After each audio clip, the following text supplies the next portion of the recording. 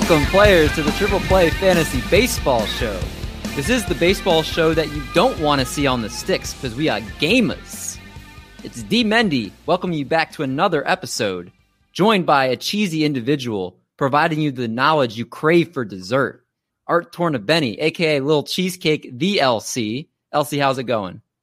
Man, you say cheesy, and people say, "Oh, he's cheesy. That's not good." But everyone loves cheese, so I don't see what's the problem. Everybody loves cheese. I'm cheesy, and I'm proud. How you doing, David? You're cheesecakey and you're proud, man. I'm cheesecakey and I'm proud. Everybody that comes on now, they're like, "Who's that guy with the cool nickname?" It's Little Cheesecake, right? Wear it proud. And then we also have joined by a dude here of many dilemmas and decisions, Eric Mendelson, a.k.a. The Doc. How's it going? It's going pretty well, man. Can't complain. Yeah, we won't bring all the decisions and dilemmas on the show, but you have a lot of decisions and dilemmas on your plate here. I do. I'm LeBron, baby. I'm going to create an hour-long special just to announce these big ones. Let's say we would bring that decision on the pod, but we'll lose all our viewers, so maybe we won't do that. Yeah. My decision is that I want to remove my brotherhood from you. You're going to bring my talents to another family. Yeah. David gets donated to another family. If I can lose any type of tie to you, that's fine. But on deck, we have MLB The Show, Real Life Edition. It's the 15th entry of MLB The Show series with many new improvements across the board. Today, we're going to look at the 5 most popular modes you can play in the game and turn them into real-life questions that need answering. And you are going to be basically, you can do this as a listener. You can participate with us, or you can listen to what we do as the GMs making roster decisions, basically hitching our wagons to players that are in the minor leagues right now, AA or below, relocating and rebranding teams. We're going to do all that good stuff in this episode of Triple Play Fantasy. And we're going to be joined tonight with a man, the one and only Mr. Paul Sporer, who's waiting in the hole and joining us tonight for this game and this show. After, we're going to go to our bullpen for the question of the week. What is the best baseball card or memorabilia that you own? And our game of the week coming in to shut the door. But first up to bat is our news and notes. News and notes. Kim Ng was named new GM of the Marlins last week. This is the first women's GM in baseball history.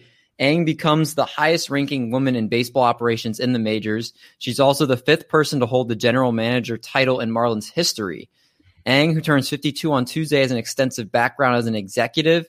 She has more than 30 years of experience in Major League Baseball, including 21 in the front offices of the White Sox, Yankees, and Dodgers. So, Doc, I'll start with you. What are your thoughts about this? About time. I mean, this is huge, not for baseball, but for all sports. To have a woman general manager and one of an Asian descent, I mean, she has the qualifications, as you mentioned. 30 years in MLB with some pretty prominent franchises with the Yankees and Dodgers. And a few years ago, everybody was bashing the Marlins for what Jeter did with ownership. And now they kind of look to be revolutionary, and I'm succeeding for her, or I'm rooting for her so hard to succeed. So hopefully it paves the way for other women who are deserving of positions. All right. And Cheesecake, what about you? Well, I think I know that she was interviewed to be the Dodgers GM in 2004 when Ned Colletti got the position there. So this is a long time coming. She was so good that Ned Colletti then hired her to be part of the Dodgers organization. Usually when you start getting those interviews, you start getting in the pipeline of people, and a GM-ship is around the corner. So it took a long time, and obviously there's some bias against women. You can't help it. But I think it's really awesome to see her getting her start. And the Marlins are a team on the come up. Who knows? Hopefully this means they're going to start spending money. Hopefully this means they're going to start improving the team. They right now, I think, have the lowest payroll in the major leagues. And, a little bit of cash infusion with a real smart GM like Kim Ng, that's going to be it's going to be a fun team to watch in the future. I heard she's ready to spend and make some big moves, so I'm excited to see what transpires. Great job by the Marlins there. Next bit of news here. Theo Epstein stepped down from his role as president of baseball operations on Tuesday. He leaves the organization with 1 year remaining on his contract. This is the Cubs organization, and he plans to not pursue a job in 2021. Art, Cheesecake, the resident Cubs fan on this show. How do you feel about this? And do you think that Epstein can be a good president of baseball operations in the future? Absolutely. I mean, when Theo came to town, it was very exciting. But I think you have to understand that when someone like Theo comes to town, it's not a long-term relationship. You're getting into a steady dating position. He's going to work his butt off, but he burns himself out, I think, because he works so hard and he needs to move on.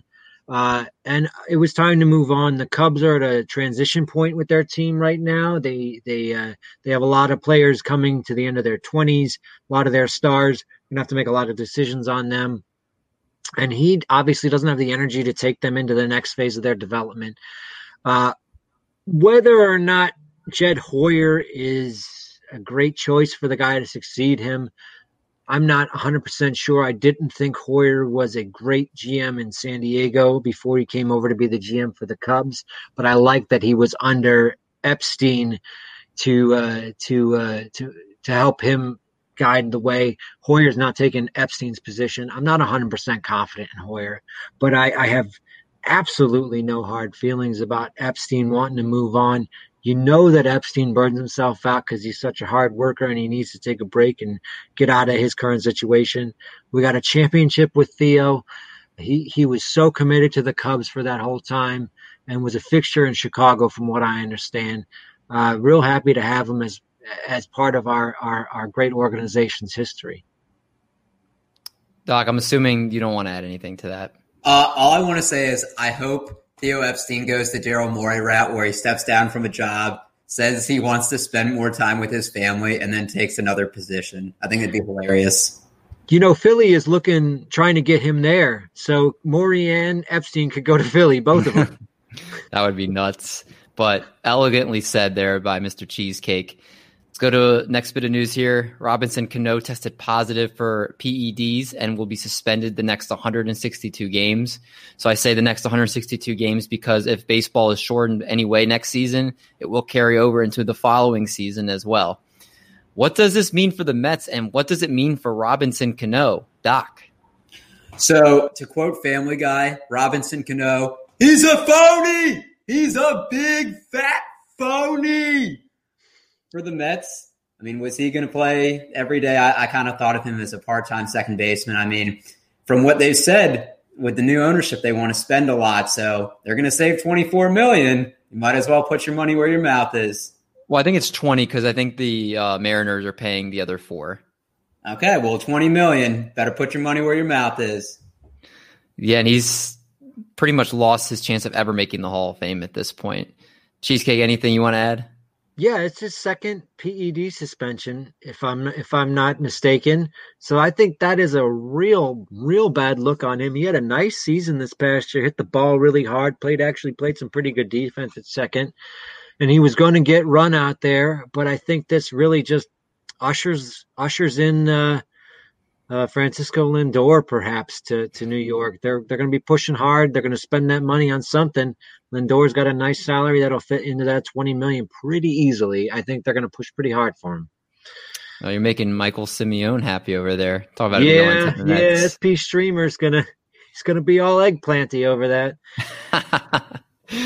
We got a lot of news today. Let's go to the next news here. And the Padres announced they are re-signing Mike Clevinger to a 2-year, $11.5 million deal, which buys out his remaining 2 arbitration years.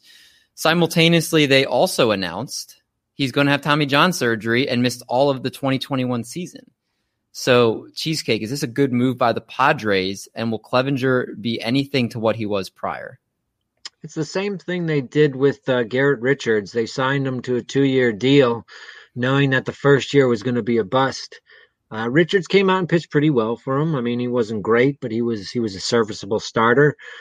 Clevinger has not been the same pitcher he was not the same pitcher this season that he had been in 2018 and 2019.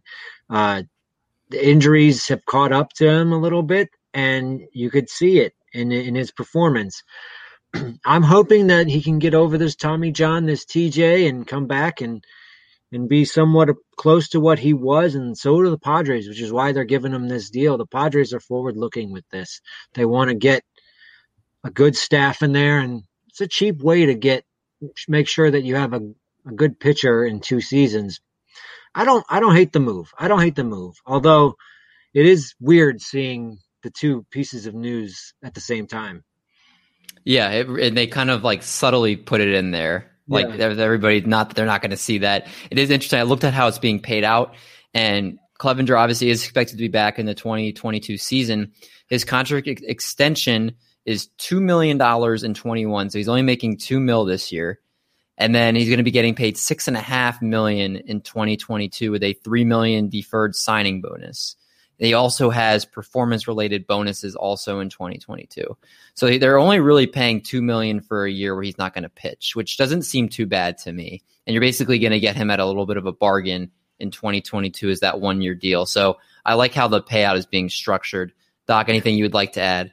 Yeah, I mean, I think the Padres are smart of how they structured his payout. Obviously, when they traded for him, you're not getting the return because you got a rental for a few months.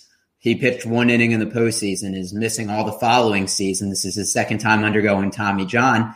So he's probably not the pitcher that you traded all that haul for. But I'm glad they at least have it in a somewhat financially savvy way. And, you don't have to worry about him going out and spreading COVID for another year if he's not pitching. Shots fired. Last bit of news here. What? I said, love you, Clev Dog. That's your guy. Last bit of news here. I promised the last one. Drew Smyly is signed with the Braves on a 1-year, $11 million deal. Is this a good move? Because he was touted as a popular breakout this year, but $11 million is a lot for this guy. So, Doc, I'll go right back to you. I'm okay with 1-year contracts. $11 million is a little too steep for me, but worst comes to worst, he sucks for a year. You eat that contract, and then you don't re-sign him.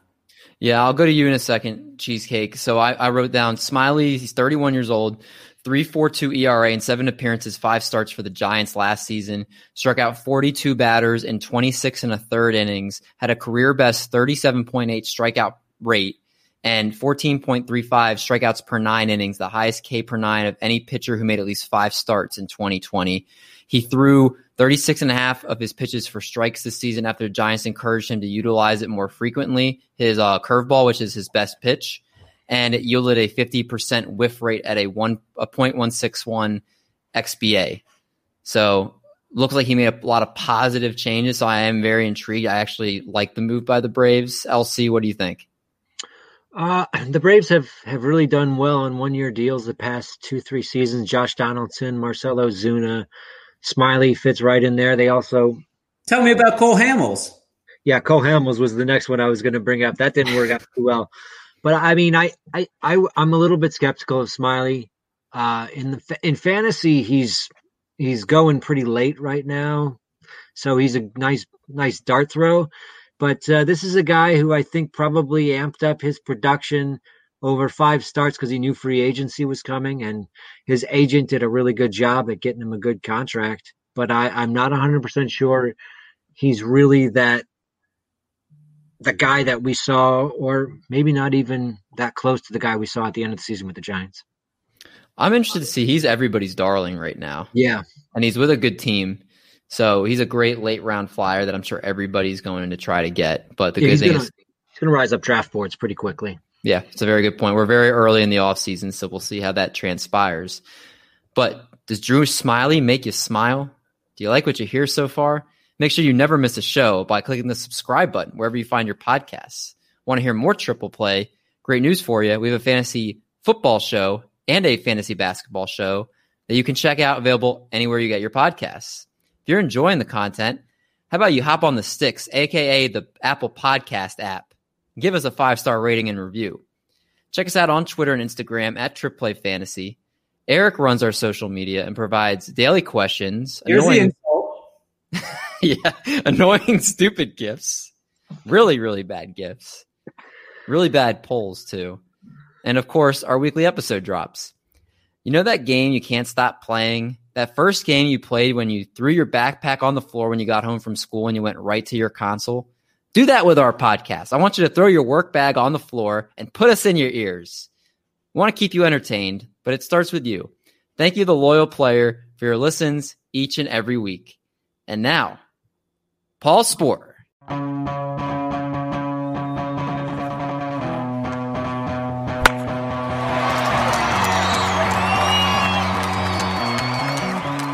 We welcome in a man that I would not classify as a sleeper, and I would not classify as a bust.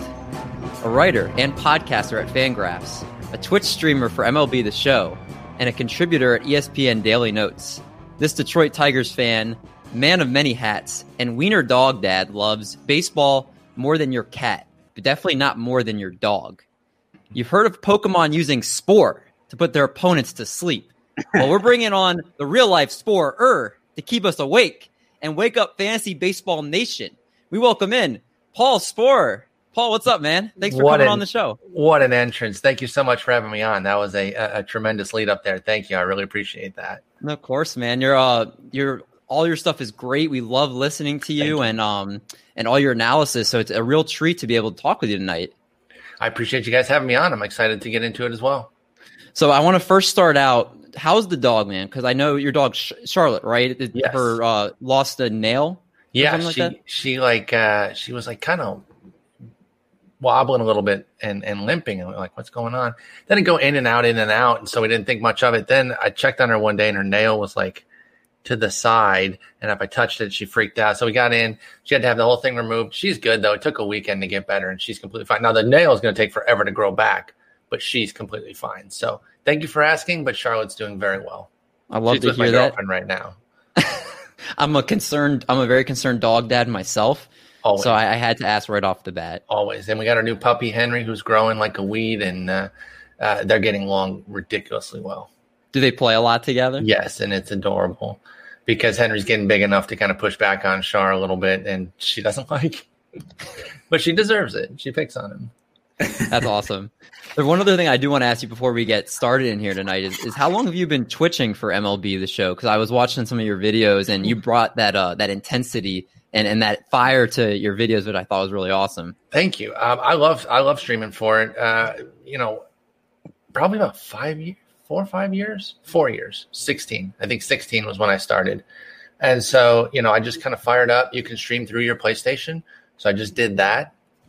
And I used to do it kind of late at night and not even really tell anybody, which is not a great way to grow a channel. But, I kind of got into the MLB The Show community, made some friends there, and turned it into a nice community. I love it. Like people that don't even play spend, every time I stream in there, they come in to hang out and talk baseball. They don't care about MLB The Show. Other people, they're very diehard for the game. They want to see gameplay and things like that. So it's an interesting group, but it keeps baseball going all year long too, because you got, 60 to 200 people, depending on when I'm streaming and what we're doing, that want to just be talking baseball all year round.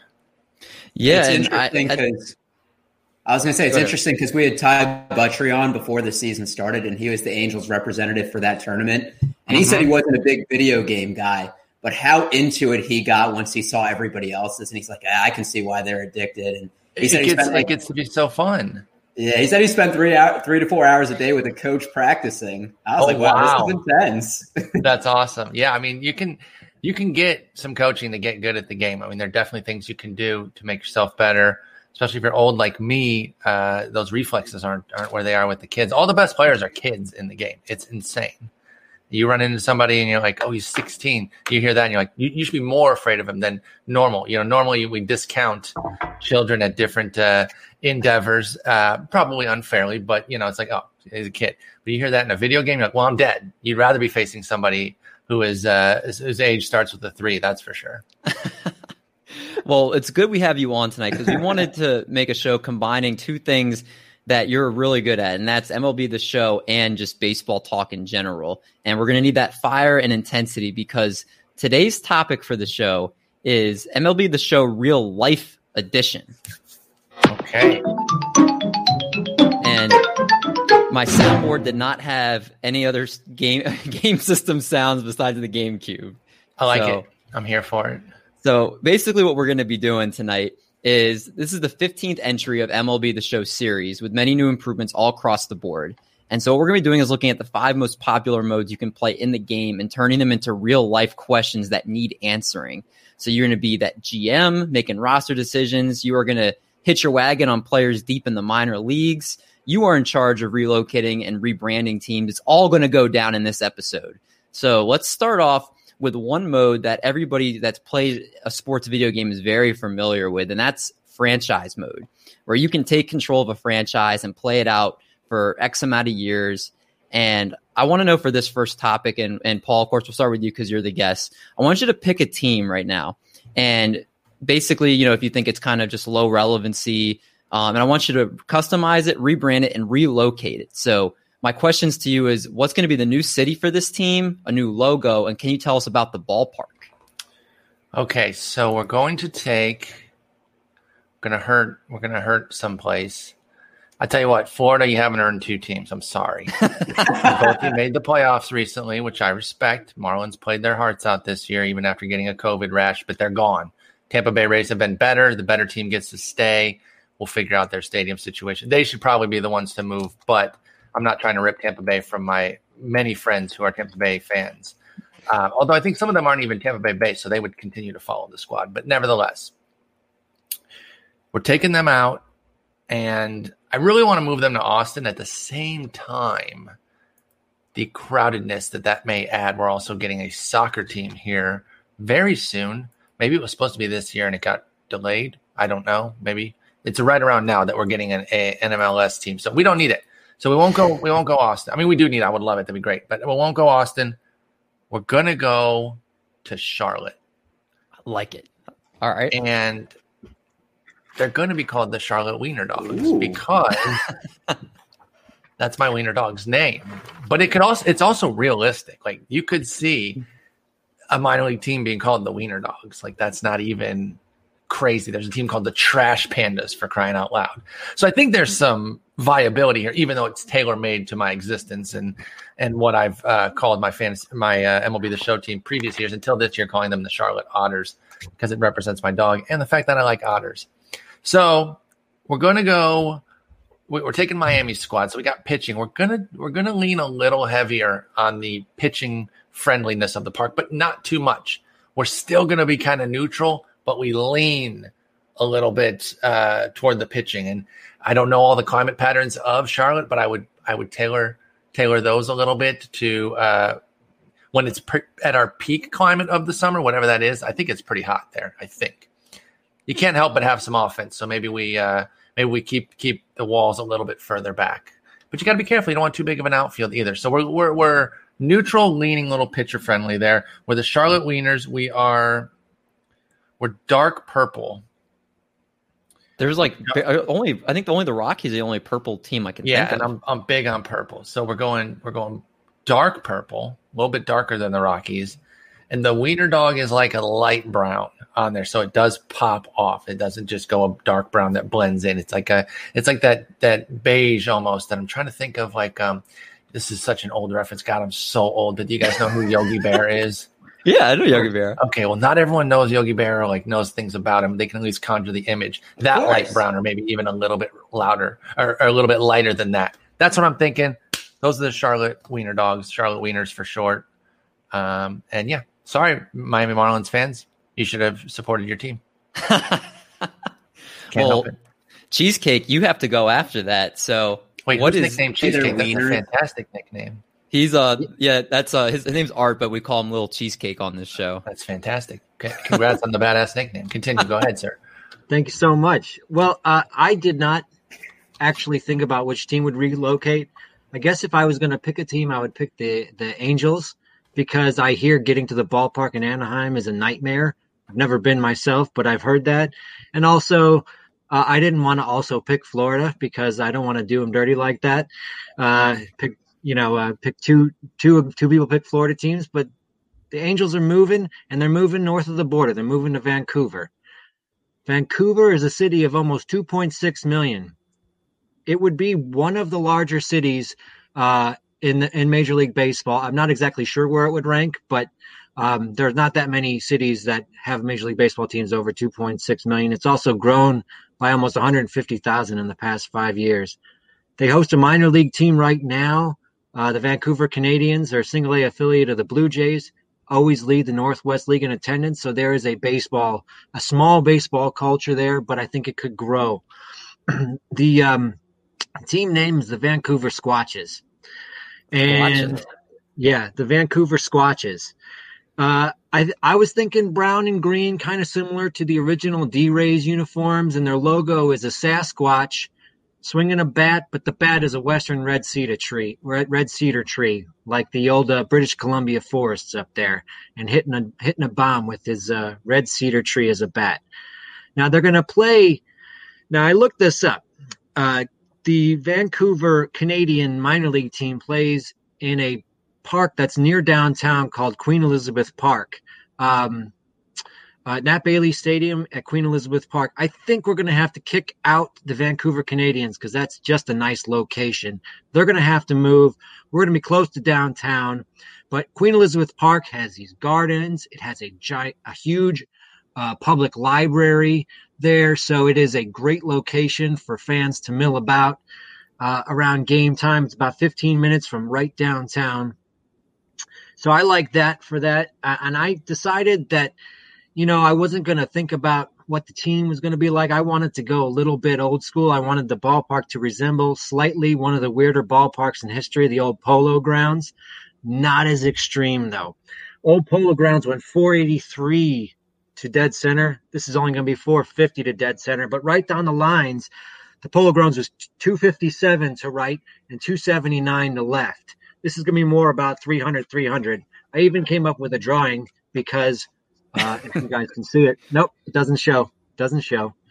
Kind of Cheesecake, you went above and beyond. I can see it. I love it. Yep.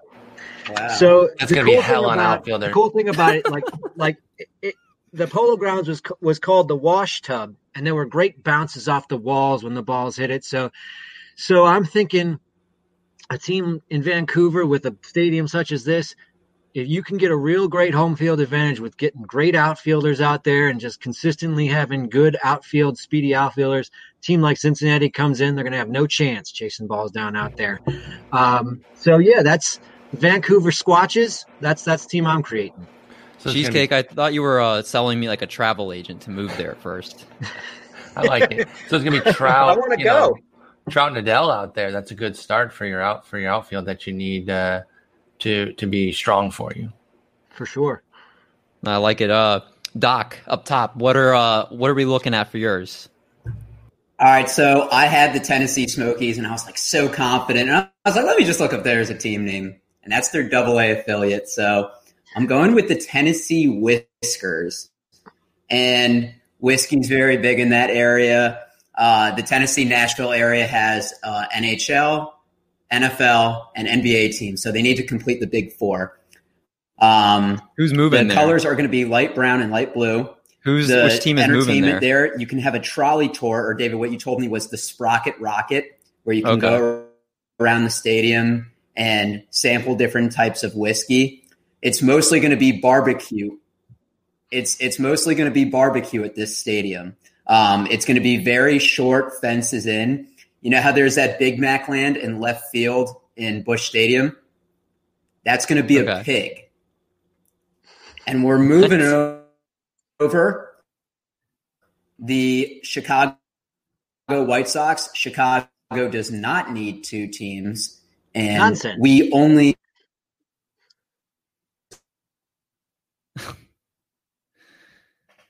think of that. And it's going to be a hitter park. So bringing the White Sox over, going to be bashing home runs all day. What part did you not last or did you last hear? We just heard you say you're bashing home runs all day with the White Sox and your lame attractions or whatever they were. Oh, you're cold. Oh, man. That's cold. Oh, it's gonna be a hitter park. I do hear that chicks fences up all day. Hitting home runs all day, eating barbecue and drinking whiskey. That is what's going to bring people to baseball in Tennessee. All right. Love it. So let's move then to the next mode. And you have to pick if you're not making one, then you have to pick your favorite. You know what? I like the way you're thinking. I was like, I want to make sure you guys all get to answer yours. So my favorite one, I like aspects of all of your guys. Oh. And I wanted to. If I always like it. He's not going with me. I want to side with Paul, but I don't know, Eric. I hate agreeing with anything you bring to the table. But I think I'm going to go with you. You got picked there. You didn't even think you would. Crazy. This is like the first this has ever happened. Was he sold me on short fences? He sold me on alcohol. He sold me on long balls. You sold me. That's the experience I want at the ballpark. So, it could be, and then everybody with just the wants to have a whiskers, good you have time. the double entendre. You can do some cat shit, and then some whiskey stuff. So marketing help as well. Exactly. I was waiting for somebody to say that. All right. Well, not bad. That would be the only one you probably will get. Let's move to the next one then. And the custom leagues mode. And these are for if you're looking to play with friends. There's this new custom leagues mode, which allows you to join or create a league with these friends, various settings and house rules to your liking, and to compete online together. So for this one, if you were going to invest in a franchise with a buddy, what current franchise would you invest in and why? And then take into account the farm systems, the current major league roster, coaching staffs in place, all those types of things that go into it. Obviously, if they have bad contracts, that type of thing. And then as owner of these franchises, what are some changes you are making to the current team for 2021? So you have the power to kind of start changing this team in the image of your liking. So Cheesecake, I'll start with you this time to answer first. I think the easiest answer, the team that every baseball fan should want to take over right now, is the Chicago White Sox. Because the first move you make is you fire Tony La Russa. Just get him out of there. That is the first move. Get him out there. And then ask Rick Hahn to find a new guy. I'm not going to say who. Rick Hahn's a good GM. Pick the best man for the job. He didn't get to choose La Russa. So La Russa, you're gone. Reinsdorf, you're gone. They are MLB-ready prospect heavy already. They have Andrew Vaughn, Michael Kopech, Nick Madrigal, Garrett Crochet. They have Dane Dunning and Dylan Cease, good arms that could end up being in their rotation. They drafted well this year. They drafted Jared Kelly, one of the top high school arms, only 19 years old, Gatorade National Player of the Year. They also got a good pitcher in Jonathan Stever, good fastball and slurve, and a developing change. They went 3 more pitchers in the draft this year. So right now their system's ranked number 6 in Major League Baseball, and they have a team ready to compete, in Major League Baseball. So I think White Sox are the team that needs new ownership, and I'm ready to give it to them. All right. Cubby picking the White Sox. I got to turn this around. Yeah, you can't show your team now if you're talking about the other. Doc, where are you going? All right, so for me, I'm picking the Tampa Bay Rays for 2 reasons. First of all, they're the 28th most valuable franchise, so probably one of the most affordable at $1.08 billion.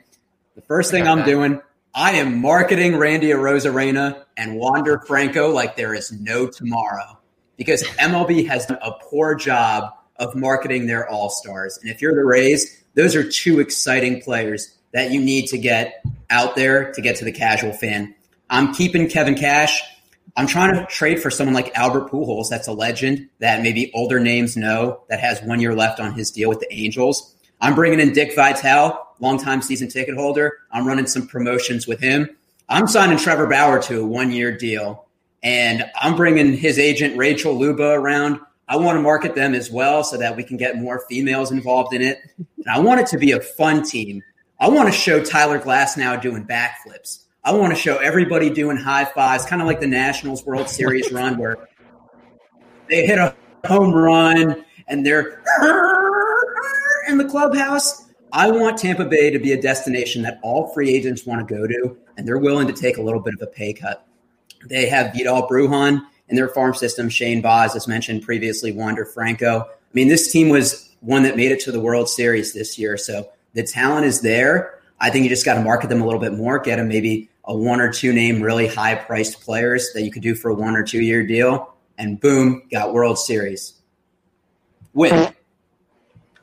You get a flip for that one. I told you it was only going to be one. It was only going to be one. You brought in talking about bringing in Albert Pujols, and you lost me after that. So we're going to get a score now. That's how you get old heads in. That's hilarious. I'm going to pick White Sox were obviously the top pick. That's a really good pick for where they're at right now. I think I'm going to pick – man, this is a tough one because I might go for a ready-made club. We're going to win quickly. So I'm going to get the Reds because they're kind of already in their cycle here. It's time to reinforce what we've got, get a shortstop, try for something big, but if not, Andrelton Simmons and just go glove there. Works completely fine, I think.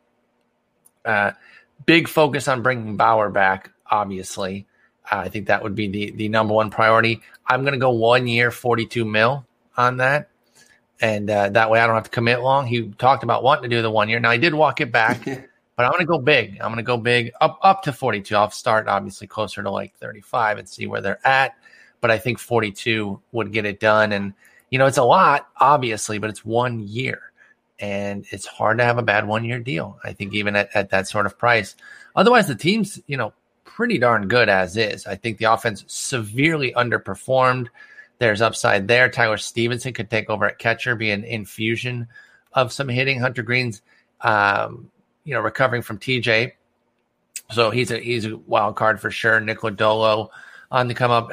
Jose Garcia, currently penciled in at shortstop, but he's not ready yet. But he is a top prospect who could maybe be flipped. So, yeah, I'll go Reds and try to win immediately. This window's open right now. Are you making any other moves in the free agent market besides bringing in Trevor Bauer? Or? No, it's really him and a shortstop. And so depending on what he would want for that 1 year deal, maybe 2. If it's 2, I'm probably going max 260. So 30 mil a year. And then, you can still get somebody at shortstop like a Didi Gregorius, bring him back. Remember, that's where he started. Or an Andrelton Simmons, something like that. There's some decent shortstops out there. Marcus Semion's the big prize. If Bauer just says no, I turn my attention to Semien, beef up that shortstop acquisition a bit more, and then play in the back end of the pitching market and just pick up, an arm or two to reinforce. Well, I'll tell you this. Eric immediately lost me when he brought in Albert Pujols. So he's not in consideration for this. And it was definitely between you and Cheesecake. And so you're telling me you don't add an outfielder to that already crowded outfield? Yeah, I do not add an outfielder. You're a hater. It's not a top priority there when they jettisoned Aquino. Like, they had no use for him. I understood why, too. Like, he wasn't good to finish the season. Like, we don't need you. But he's a good fourth, fifth outfielder. So yeah, I think the Reds are good. I thought they'd be better this year than they were. Their pitching carried them and made it so that their bad hitting didn't kill them until the very end. Well, it's interesting because, like I was saying, I think Eric immediately is eliminated because the Albert Pujols discussion, and it was definitely between you and Cheesecake Spore, and Cheesecake had me in the beginning. But he didn't give me much to chew. He gave me a little bite, but I needed more. And you gave me that extra that I was looking for. If I'm looking to win now, you gave me how we're doing it. So you win this one, Spore. This is all you, buddy. Let's go. All right. Let's move to our third category here. And that's Road to the Show, which was my personal favorite mode. And this mode tasks you with creating a player and bringing him up through the ranks until you reach the big show. So what I'm going to do for each of you guys, pick one hitting and one pitching prospect that are AA or below. So maybe a little lesser known. And I want you to control them in the Road to the Show mode. Talk about their long-term outlook. Basically, if they have a good farm system development with that team, the environment that they're in. So for instance, like Zach Veen with the Colorado Rockies, doesn't have much competition in the outfield for when he comes up. So it might be a better environment for him to get more playing time. All those types of factors can be included. So, the two prospects you're going to hit your name to if you were to play them through Road to the Show to try to get there quicker. So this time we'll start with the doc up top. Who are your two prospects? I think he's frozen, so we're going to go to Spore instead. All right. So the guys I'm going to develop from more of the mid-tier range as opposed to top end. I think first one, the crazy thing is, by the way, if you look, so many guys like just jumped because there was no minor leagues this year. And it's so crazy. I wonder how much it's going to change where like how many high A guys might just debut in the majors, even when we get actual baseball back. But anyway, since it's AA, he would have been in AAA this year, but I'm going to use the loophole and take Jarred Kelenic for All right, Seattle. so I'm only going to start. Eric must be. Eric, you're off. You're booted. I'm going to mute his mic. So go ahead, Spore. Okay. So I'm going to take Jarred Kelenic because, he's peaked at AA. He is, pretty close. Again, I feel like he would have been in AAA in 2020 had there been major leagues. And yet, and minor leagues rather, and yet we were not blessed with such. So he's not that far behind though, because he's only 21. So it's even losing that year and kind of having to be at the alternate site. This dude's a ready-made hitter. He's an absolute beast. Path is cleared in Seattle. When Kelenic and Julio Rodriguez are ready, and you can take either of them in this exercise, they will make way for them. Kyle Lewis is the only thing sitting there. Jose Marmolejos, Mitch Haniger, no. Shed Long, none of it. Phil Irvin, it's all holding spots. Cal Seager is the only guy there. The idea is to get a Kelenic, Lewis, Rodriguez outfield, and that'll be great. Kelenic's a brilliant hitter. I've only watched him on YouTube tapes and things like that and read about him, but everybody raves about all the stuff that he can do at the dish. He's supposed to be a complete hitter with hit tool, with power to develop, sprinkle on a little bit of speed for fantasy purposes. Makes it even better there too. So Jarred Kelenic is the hitter. Are we all going hitters at first, or saying our hitter and our pitcher? We'll go around to hitter first, and then we'll do pitchers next. So Cheesecake, who's your hitter? I think I might also be able to slip in with a technicality by choosing C.J. Abrams. He probably would have been. He might have moved up beyond AA this year if he'd had a full season, but he was high A at the end of last year. C.J. Abrams, shortstop, San Diego Padres organization. Padres, a team, has a really good rep for developing people. I'm not sure how well deserved. A lot of their guys they have traded for, like Cronenworth and Tatis, but they certainly have a good MLB situation for a guy coming up. And C.J. Abrams, just a great prospect. Arizona Rookie League MVP in 2019, 23 extra base hits in 32 games while he was there. Also stole 14 bases. This is a guy who might become a major fantasy asset when he comes up. He plays shortstop right now, but he could probably move off of that because they got Tatis there. But so he could play second base, maybe center field. He's got game-breaking speed, maybe one of the fastest guys in the majors when he gets up there. So he can play all around the outfield if he needs to.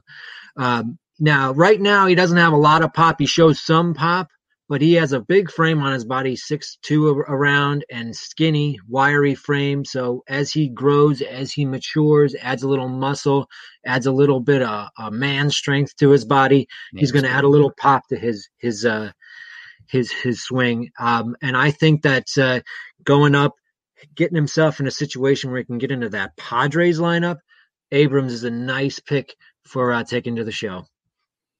All right. I like those are two good hitters to start. Doc, I'm going to take you out of timeout. So let's hear your pick. My pick is Jason Dominguez. Already has the cool nickname, The Martian. Can you imagine when you create your player and he goes up, The Martian? Perfect. He's in the Yankees. He's already in the biggest franchise. They said if he wasn't a baseball player, he could be built like a running back because he's 5'10", 190, all muscle. He got the biggest signing bonus the Yankees have ever given to an international player. They signed him for $5 million in 2019. And think about it. You work your way up to the majors. You get to potentially play with Aaron Judge and Giancarlo Stanton beings and potentially hitting next to them as well. And let's say you have a couple good seasons. You get a payday from the Yankees being in already the largest market. I mean, isn't that what every hitter dreams of? Well, you have a lot of competition there. That's for sure. There's a little more competition on your end than it was for their two arguments. I mean, there is, but are you looking to get in right away, or it's a marathon, not a race? Playing MLB The Show, I want to be called up to play. Otherwise, it's boring when you play those minor league games. I want to refine my tools and hit it off when eventually I get to the major. No, you're wrong. We're going back to Sporer for brotherly love here. Pitching. All right, so looking at the pitchers, this one was tougher because of how much the minors were. The prospect field was ravaged by this season of call-ups. I feel like it was a spectacular year for call-ups, but holy smokes, you go look up and down a list, you're like, gone. I'm glad I wasn't alone on this. Yeah, it was hard, but I was able to land on one and play homer and go Matt Manning coming up with the Tigers. And I'm definitely excited to see what he can do. He got a little hurt. That's why he didn't get to come up with Skubal and Mize this year. But there's some serious chatter that he's the best of the bunch, even though Mize was the number one overall. Now, the Tigers do actually have a pretty good track record of developing pitching. So I'm not too worried about that.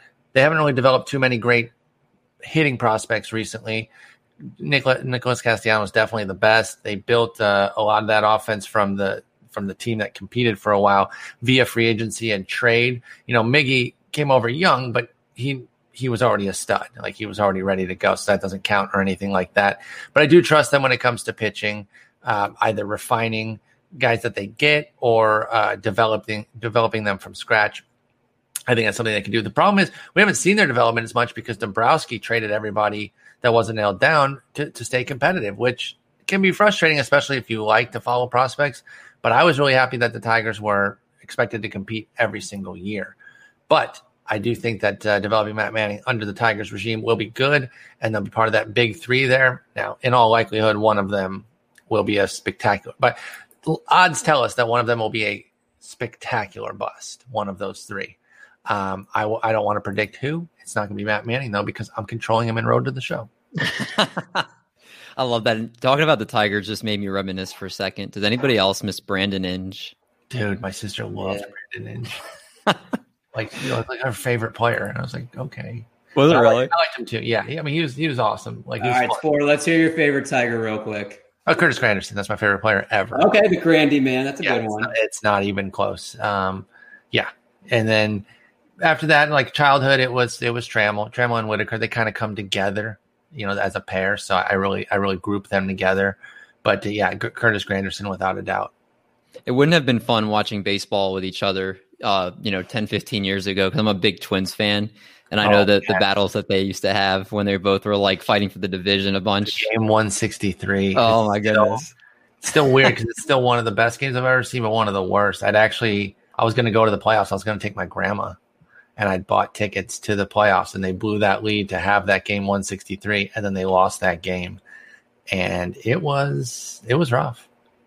Did you throw something at the TV? No, I got my money back and everything, so it was fine. I actually stared at a blank TV probably for 90 minutes. I would probably just sat there frozen.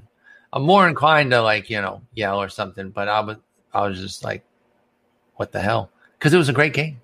I think that's part of it. Is it was such a good game that it was like, damn, I came out on the wrong side of that, but that's historic. And then they did the top 25 on MLB Network, and it was one of them. So they agreed that it was one of the best games that we've seen in the last 25 years or whatever.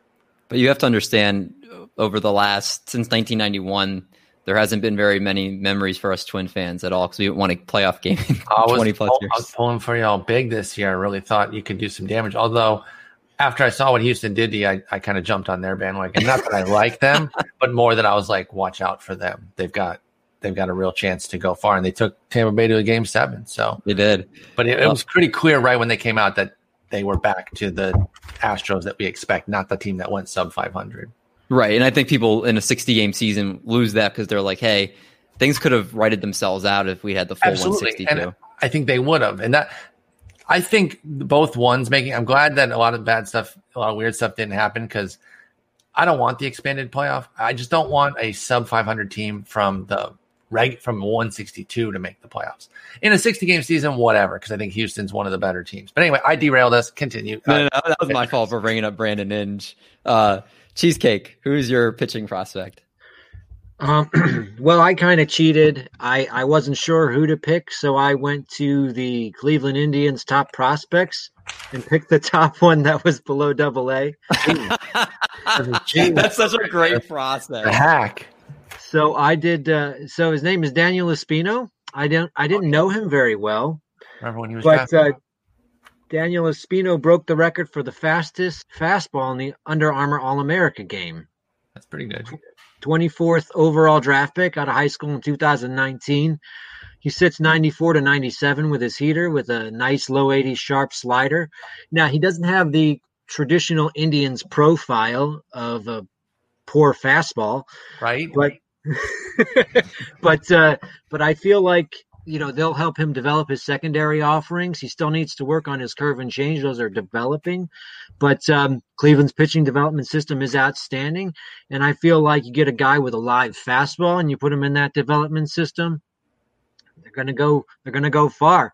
Espino, first round pick, fastball 70 grade on the scouting. His slider's a 60 grade, and his curve and change are in the 50s. So get that curve, get that change up, Cleveland, and you got your next great starter there, Daniel Espino. What a smart decision you just made to do that. Doc, who are you picking? So I am staying in the backyard. Paul, we live in Baltimore, and I'm going with Grayson Rodriguez. I like it. Considered him. 6'5" prospect. He's got a mid to upper 90s fastball. He throws a slider that's in the 80s and a curveball in the 70s. So I love the huge gap in velocity between his pitches. I think that's going to fool a lot of people.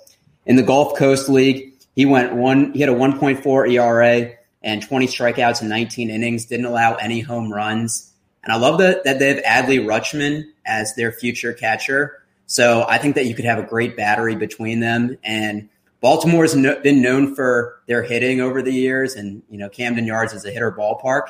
But I kind of look at him as the face of pitching of what Eric Bedard could have been had he been better than just that one season. So he's going to be the long-lost savior that the O's have been looking for to write that pitching staff. Oh, that's a big ask right there. Freaking Eric Bedard. We're bringing up some old names here, but I love it. But I have to, in all honesty, everybody had good answers, but I have to respect the process that Cheesecake just brought into this because that floored me. That was such a good way to go. So Cheesecake, I'm going to give you this category. I got one. All right, so let's move. I want to save the fourth one I have on here because I know that's your bread and butter, Paul. So I want to move to the other one I have left, and that's the March to October. Okay. And so this mode truncates the season. It only makes it you play the pivotal moments, which is pretty cool. So whichever franchise you picked, if you want to pick the team you relocated or you want to pick the team you picked in custom leagues mode, I want you to give me some moments that happened during their season that were pivotal and how you might have changed that if you were a manager or an owner in those situations. This could be in-game moves that were made. Again, like you could think of the whole taking Blake Snell out of the game if you were the manager of the Rays, or a personnel move you might have made at the trade deadline to maybe take your team over the top. So, Doc, I will start with you this time if you can actually correspond with us here. Wow. Well, David, way to just take mine because Tampa was the team that I was doing for custom leagues mode. And that was my first situation is you leave Blake Snell in the game. It wasn't a big reach or anything. So like you already have the composure where it's like, the joystick starts rattling a little bit and you're like, oh man, all right, it's going to be tougher to pitch, but if I can get out of this jam, if I can get a double play, I'm good. So that would be the first one. I kind of interpreted this another way because, I like it. Go ahead. Because they had 12 different closers get a save for 23 wins, and a bunch of them got one save opportunity. So like Andrew Kittredge got one save. Can you imagine if you were playing him in My Player and it's like, okay, Kevin Cash calls on you to get a save, the only opportunity this season. Don't blow it. Oh, no. If you blow it, he's got 11 other guys to try it. Exactly. So I thought that. They also went to Game 5 against the Yankees and Game 7 against the Astros. So just think about like every at-bat, how like, oh man, let me get a hit here, or let me at least make contact. Don't let me strike out. Like every pitch every at bat is so important. So I was going with the Rays. A million Willy Adames at bats. Don't strike out. No, I like that, Eric. Let's go to the Spore then. Who's yours? All right, well, I took my Reds, and we'll take them more through 2021 there. And opening day, we got to finish a Luis Castillo no-hitter. He comes out gunning. So we got to pitch the last 3 innings there and try to finish off that no-hitter. Now, that's something that they do a lot in the game as well, and it's very difficult to complete, by the way. March-October is a really fun mode. And Castillo, very viable and capable of doing that. I will tweak the March-October a little bit. They don't give you this much autonomy, but I will what they do, but sometimes they default back to it after certain things, like if you make lineup changes. I will make the effort early on in the season to let Jesse Winker try to hit against lefties. I'm going to give him 2 months and maybe pinch hit for him like 2 times against lefties. Like just maybe some key situations on days where he's not having it, I'll kind of play it.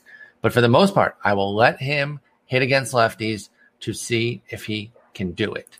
And that way I could have a full-scale player instead of just kind of the next Jock Peterson, which is good, but not quite great.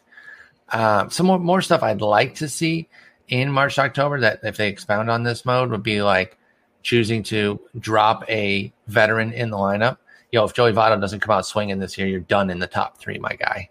Like, I'm sorry.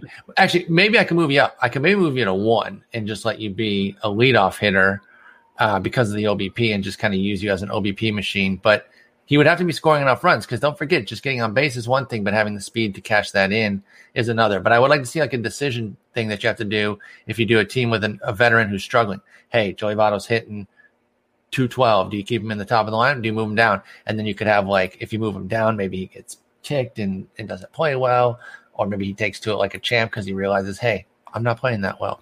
So that'd be fun. I think a closer decision would be fun. I don't know that Raisel Iglesias is hanging on to that with guys like Amir Garrett, Lucas Sims, Robert Stevenson, TJ Antone kind of breathing down his neck and him having issues from time to time. Now, he was pretty good this year. He had a nice bounce back, Raisel Iglesias did. So he'll be in the mix too, but I could see a closer battle there. And then as like an acquisition in the middle of the season, if we didn't get our shortstop, I think it would be a shortstop based one. And the Rockies, because they're stupid, would be like trying to trade Trevor Story for some reason.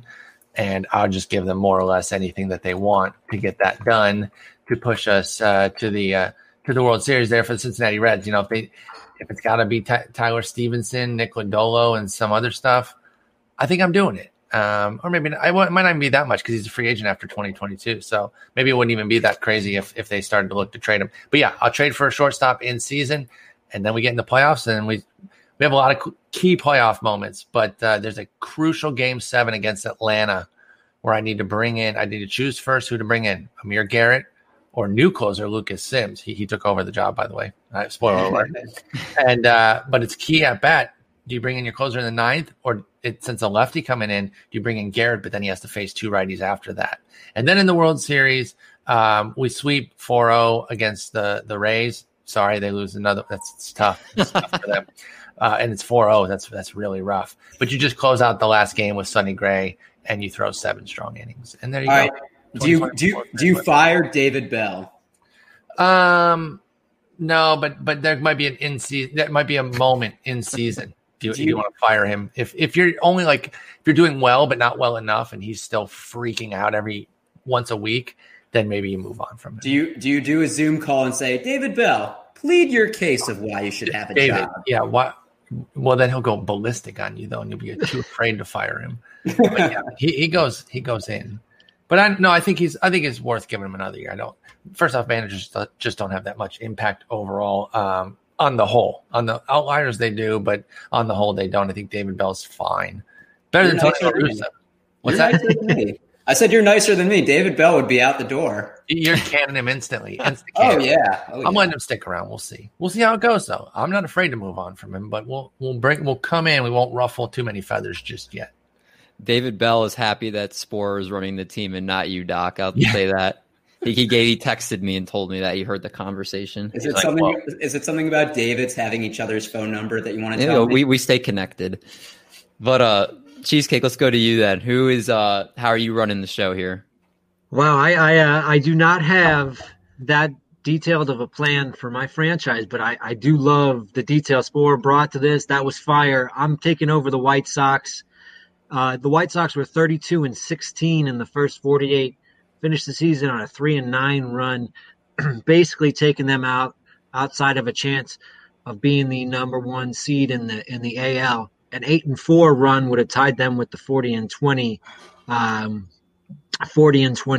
Tampa Bay Rays. I think, just replaying the final 12, 8-4 after a 32-16, that sounds like a pretty good continuation of what they're doing. I think I could take over the final 12, get us an 8-4, 9-3, get us that top seed, so we're not playing Oakland in the first round, and then we can make some noise against Toronto in the first round and get past them to play, well, probably Tampa or Houston in the second round. Tampa or Houston or whoever. I'm not 100% sure. My big goal is getting us out of that bad late season slump, which continued into the playoffs for the White Sox, who could not finish off Oakland after a nice start to that series. I want us to not play Oakland, so we are going to finish off that season 8-4, 9-3, get that top spot in the AL, and let the chips fall where they can from there. And prevent Tony La Russa from getting that job, right? Oh, he's never getting a job. He's not sniffing it. If there's one thing we can all agree on. That's for sure. Tony La Russa has one of those breathalyzer things from before he comes into the clubhouse every day. He has to blow on the thing so he can get into the clubhouse, like DUI people. That's the thing, like, for real, though, he has a problem. Like, yeah, how many times are you going to get caught? Anyway, he does. Great analysis from everybody for this. Cheesecake, I am going to eliminate you from this discussion. Eric had me fired up with and feeling like I was in it with the controls, and Spore brought all the details. So I'm going to give you each half a point for that one. So then let's go to the last one. And again, the Diamond Dynasty. And this one was hard because I know Spore, I know this is your jam. And I was like, what's a good way of turning this into an exercise here?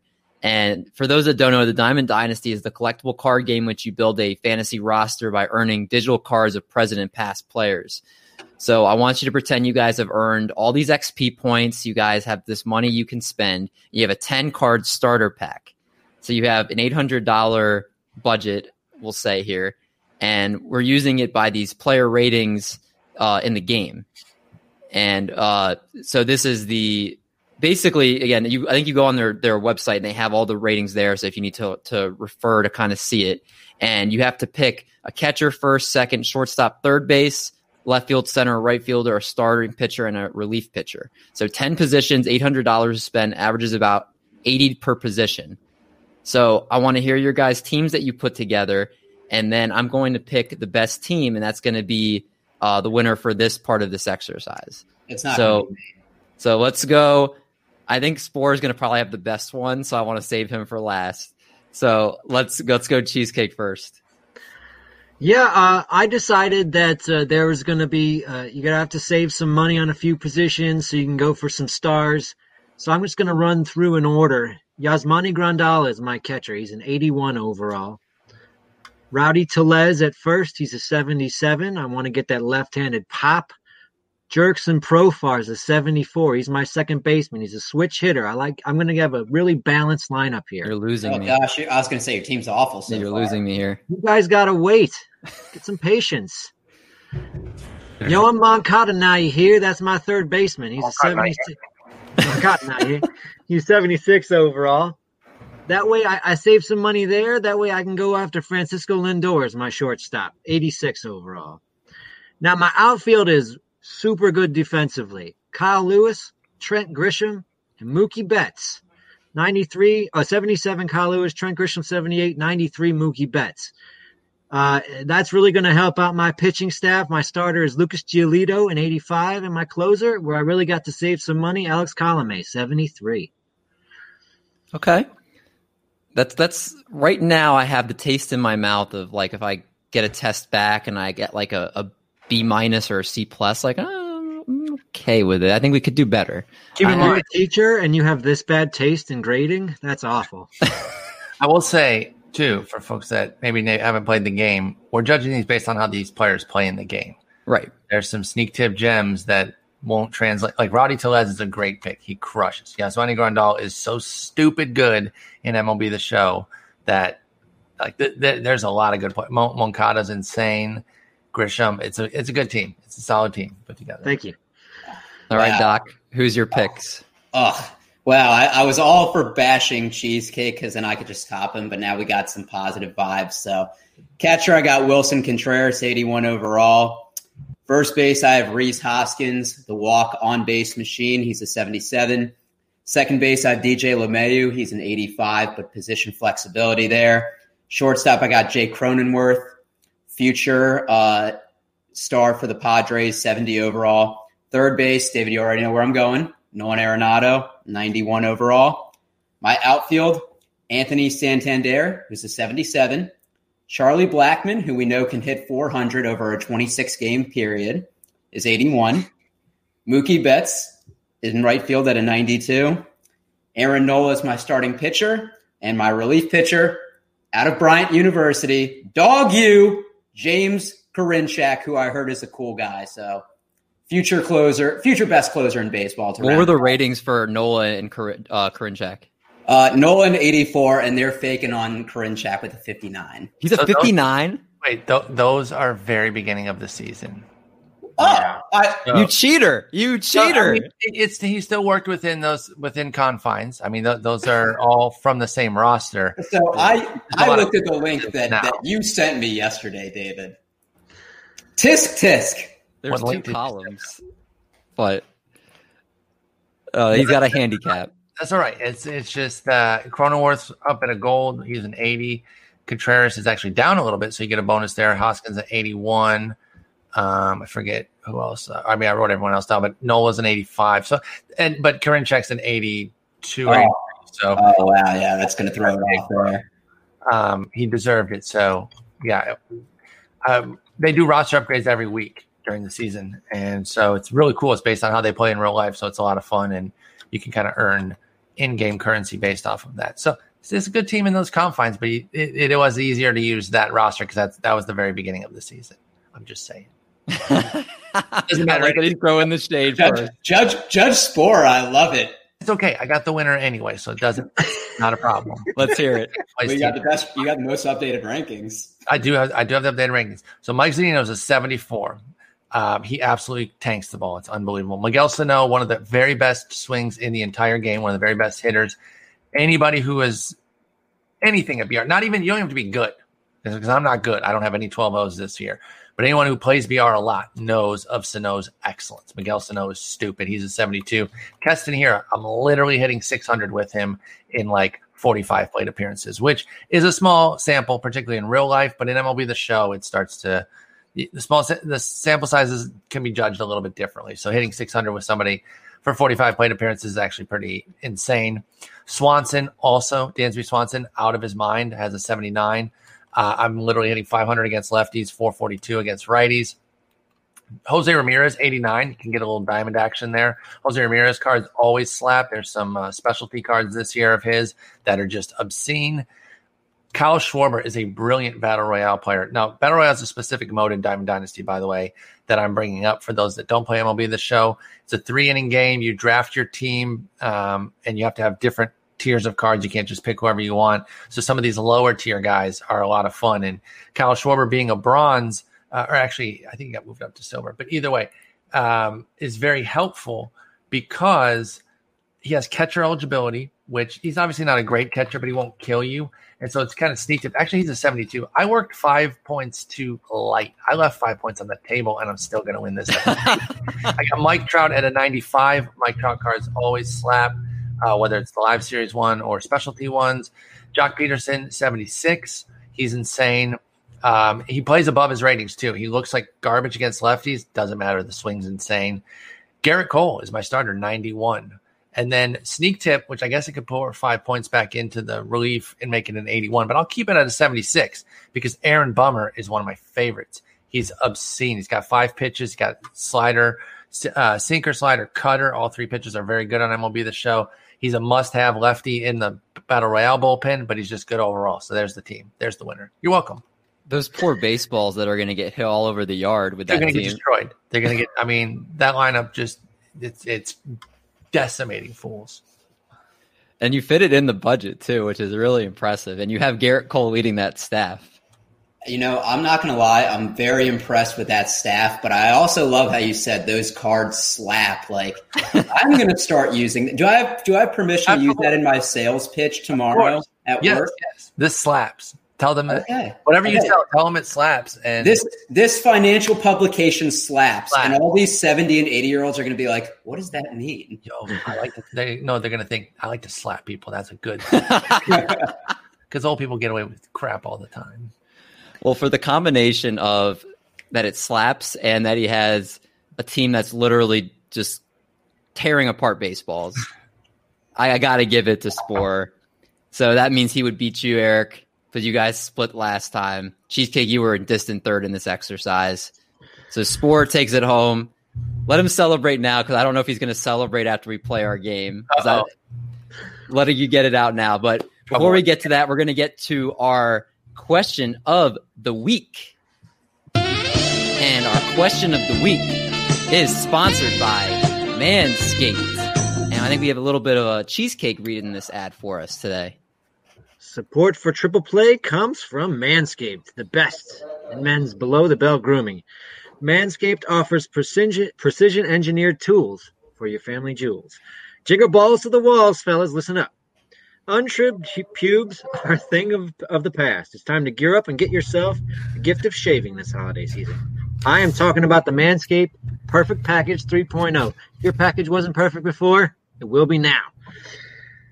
That's why this revolutionary company, Manscaped, has redesigned the electric trimmer. The Lawnmower 3.0 has skin-safe technology, so this trimmer does not cut on your nuts. It also waterproof, so you can use it in the shower. The Lawnmower comes inside the brand new Perfect Package 3.0, which makes the perfect gift for this holiday season. It's literally everything you need to keep trimmed, cut-free, and smelling nice down there. What does it have? It has the Crop Preserver, an anti-chafing ball deodorant and moisturizer. Oh, yeah. Speaking of sweaty and stinky balls, I'm thankful for their Crop Reviver. This product, along with the Crop Preserver, keeps your balls from sweating, smelling, or sticking. And these products do smell good. Their manly scent is attractive and will help set the mood, if you know what I mean. The Perfect Package also comes with a pair of Manscaped boxers that I am wearing right now and are very comfortable. Oh, same. So 'tis the season to Manscaped. So get yourself, your dad, your brother, your boyfriend, your husband, friends, the best gift of all time, the Manscaped Perfect Package 3.0. You get 20% off plus free shipping with the code TRIPLEPLAY at manscaped.com. Your balls will thank you. Get 20% off and free shipping with the code TRIPLEPLAY at manscaped.com. Clean up your nuts and make Santa proud this year. Spore, did you ever watch Futurama? A little bit. I might not get the reference, though. Do you know the Fry meme where he goes, "Shut up and take my money"? Yes. All right, that was me after Cheesecake reading that ad. Yes, fantastic. If I didn't already have Manscaped, I would get it. That's awesome. You already have it? Yeah, I got it.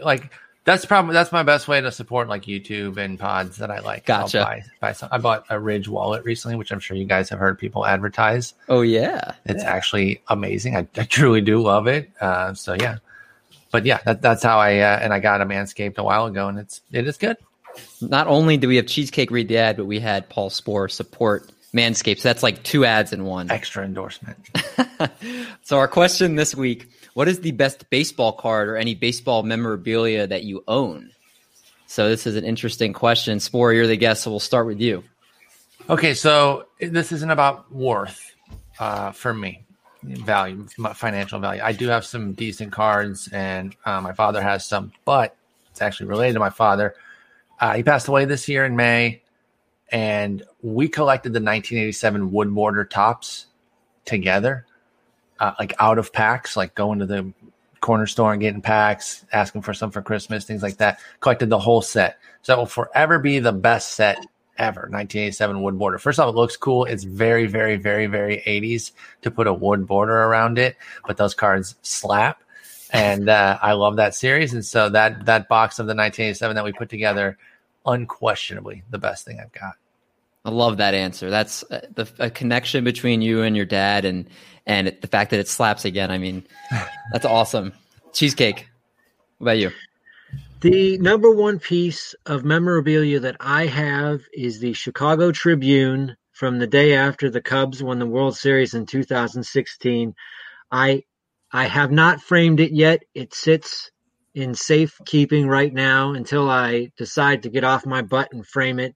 But the Chicago Tribune from that day, with Rizzo jumping up in Chris Bryant's arms with the ball in his back pocket, I will never forget that day, and I will never forget. My life is complete now after that day, and that Tribune just commemorates that accomplishment. All right, championship Tribune right there. Doc, where are you going? All right, so I'm glad that because I was going to say something that my dad gave me, and I was like, I'm going to be a weenie saying my dad. No, not at all. And I think it was 2006. I didn't even collect baseball cards, and he gave me a Justin Verlander rookie Topps card. And he said, Dad gave you that? Yeah, and he said, Eric, hold on to this. He's going to be a Hall of Famer one day. Even before he had pitched a game, and I still have that card. And did he know about him? Like, how did he know about him? Like, because didn't he go to college in y'all's area? Virginia, I think. Old Dominion. Yeah. So did he maybe know him from being around the area? I'm guessing he did. That's a brilliant call. I mean, and he nailed it. He gave me that in the Hanley Ramirez. I have the Hanley Ramirez somewhere, but the Verlander one, it does look like he'll be a Hall of Famer. So, Dad, listen to this. Thank you. Well, of course he listens, but he gave me a Torrey Hunter rookie card, and that's all I got. Yeah, but you're a Twins fan, so it doesn't matter. He gave you who you wanted. Yeah, David, would you have wanted a Tigers card back in the day? I mean, that's very fair, but in hindsight, I want it. Yeah, you don't want Justin Verlander back in 04, 05. Well, I remember because I was a big fan. This is kind of funny because I was a big Francisco Liriano fan. I was like, he's the next big thing. And I got until he got hurt. Yeah, and I got pissed because I would look at the box score and I would always have him and Verlander competing because the two best young studs coming up. And I'm like, I see Verlander do good. I'm like, oh no, Liriano needs to top him. And it was kind of like my rival in a way because I was like, Liriano's got to be better. So I love that you had them battling. Yeah, I don't know. Like it's like Pokemon battle, but still, yeah, it's just I don't know. I'm kind of mad about it, but you're right, Eric. That's why because he knew I would rather have the Torrey Hunter at that time. I'll tell you this: looking at their stats right now, Liriano should have gotten the Rookie of the Year, probably. He was 12-3 his first year, right? It's because Verlander went 17-9, and because he pitched 186 to 121 innings. That's a big deal. But Liriano was markedly better. 2.16 ERA to 3.63, one flat whip to 1.33. So, like, I don't know, man. Is 60 innings of mediocre production better than what Liriano was? By WAR, it wasn't. So, anyway. Do you think in today's day of advanced analytics that it would have been different? Yes, I think it would. I think he would have finished at least second because he finished third. Jonathan Papelbon finished. I didn't remember that. Yeah, Papelbon finished that. Now, Papelbon was a full-on, fully-fledged closer. In fact, he has a pretty good case on this, too, over Verlander. He had a .92 ERA, a .77 whip in 68 and a third innings with 35 saves for the Red Sox. Like, that's pretty amazing for a rookie. Jonathan Papelbon is my least favorite player. Well, he doesn't play anymore, but I can't stand that guy. I call him Papel douche. Total clown. Just for on-field. Like, he doesn't bother. Like, he doesn't commit crimes off the field or anything, so it's all sports hate. But I can't stand that dude. And but he probably deserved it even more. If you're really looking at this and kind of sorting by WAR first and then kind of making your tweaks, Verlander's fourth behind Jared Weaver, who we didn't even talk about. So anyway, that's the 2006. Wow. That's the 2006 class in the AL, which was deep. Nick Markakis, Ian Kinsler coming up in the rear too, both playing really well for a long time. So what a sick class that was. Wow. Yeah. Kenji Jojima was another one who was short-lived, but he was good. He came from overseas. Yeah, those were the 7 guys. Wasn't Joe Jima? Didn't he throw sidearm? If I remember. No, you might be thinking. You're thinking of their pitchers. Kenji Jojima was the catcher. Oh, that's right. You're right. Is it Kaz Sasaki? No. I think I know you're talking about Kazuhiro Sasaki. He won a Rookie of the Year too. He threw.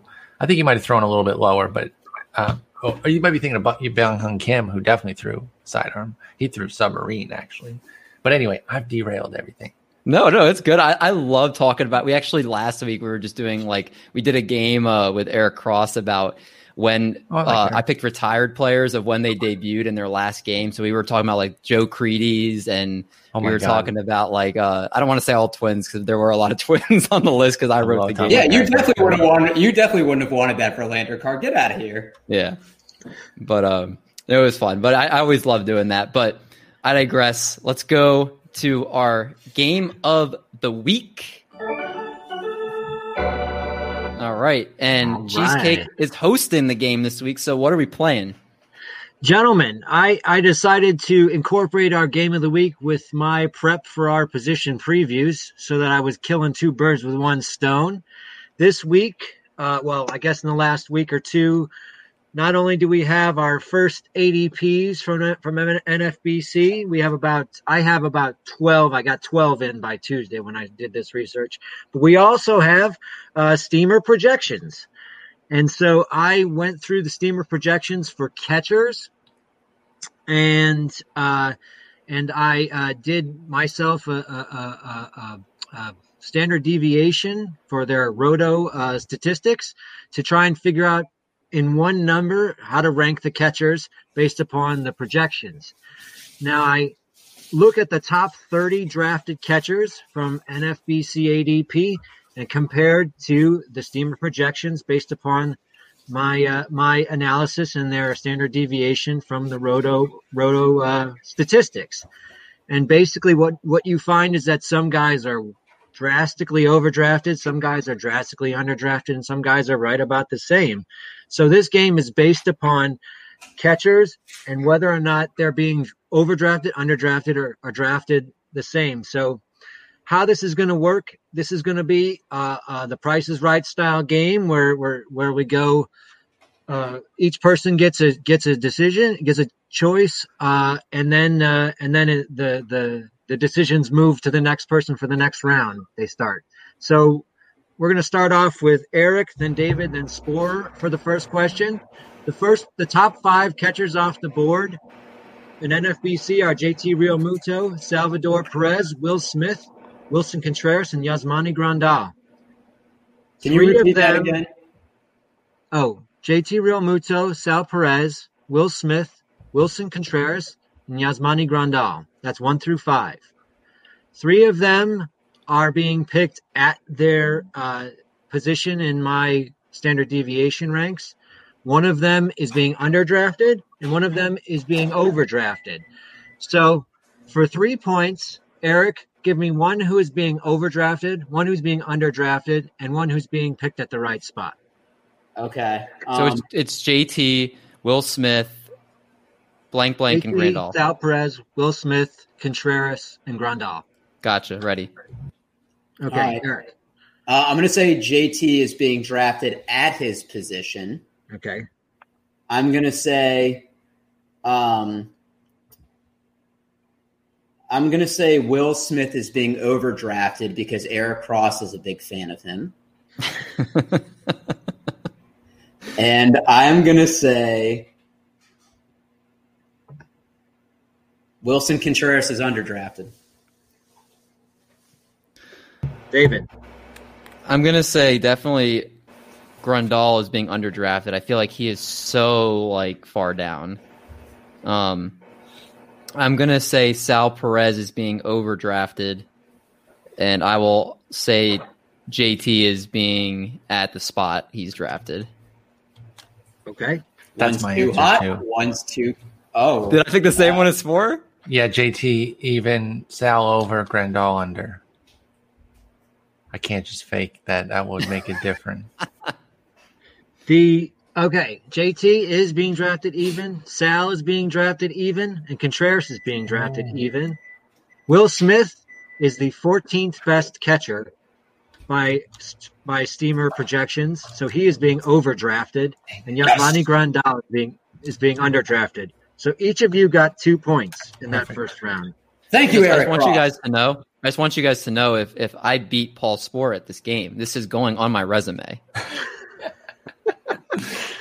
Well, we'll see. I got 2 points too. Don't worry. Yeah, 2-2-2. We're going to do the same for 6 through 10. Underdrafted, overdrafted, even. And 6 through 10 are Travis d'Arnaud, Christian Vasquez, Austin Nola, Sean Murphy, Gary Sanchez. And we're going to start with David. All right, I think Sanchez is definitely being underdrafted. I feel like he just like plummeted. I'm going to say